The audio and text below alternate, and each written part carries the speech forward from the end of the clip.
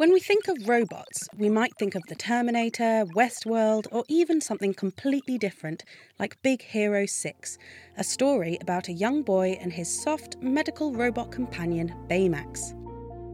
Doughy and malleable, a robot like Baymax is kind of like the holy grail for scientists who are working on making soft robots. That is, robots which aren't made of metal or plastic, but instead of stretchable, supple materials like rubber, gels, or even fabric. I guess in general, a dream robot for personal use would be a companion, right?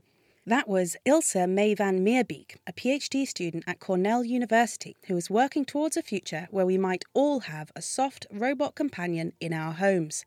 A soft robot would be a good sort of way to develop that dream robot because since they use inherently soft materials, they're safer for human interaction. And also some studies have shown that we may prefer physically interacting with soft items over rigid ones. But apart from having a huggable helper around the house, what else might we want a soft robot for?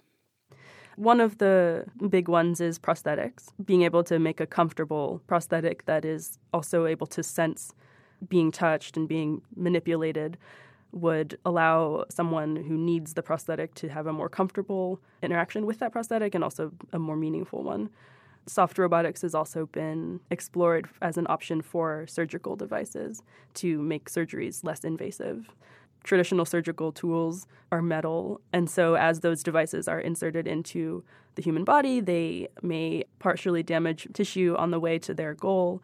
If you had a material that was soft and could sort of make its way to the specific point without damaging tissue along the way, that would be preferable. So, having robots made out of soft materials sounds ideal.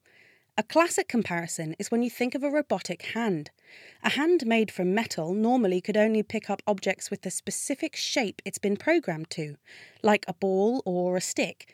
But because a soft robotic hand could respond to whatever shape it's in contact with, the same hand could pick up an object with pretty much any shape, which is much more like a human hand. But there are additional challenges in making soft robots too. One of the other challenges in soft robotics is being able to reliably control them. For a robot to be able to be controlled, it needs to know its own shape. Similar to us humans needing to know our configuration. It'd be really hard for us to walk without knowing what position our legs were in. For rigid robots, as long as you have good sensors at all the joints, you can know the state of the robot. But for soft robots, because they're stretchable, a shape change for a soft robot would ideally look like the shape change that an octopus experiences when it's moving or manipulating something. So it would be sort of a smooth bend in its tentacle or a twist of a soft leg. They can deform in almost infinite ways, which makes it a lot harder to know their state.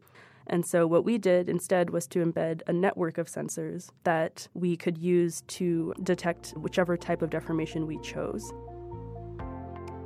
Just as humans have a nervous system that we use to know where our body parts are and what is happening to them, soft robots need to know where their different parts are too.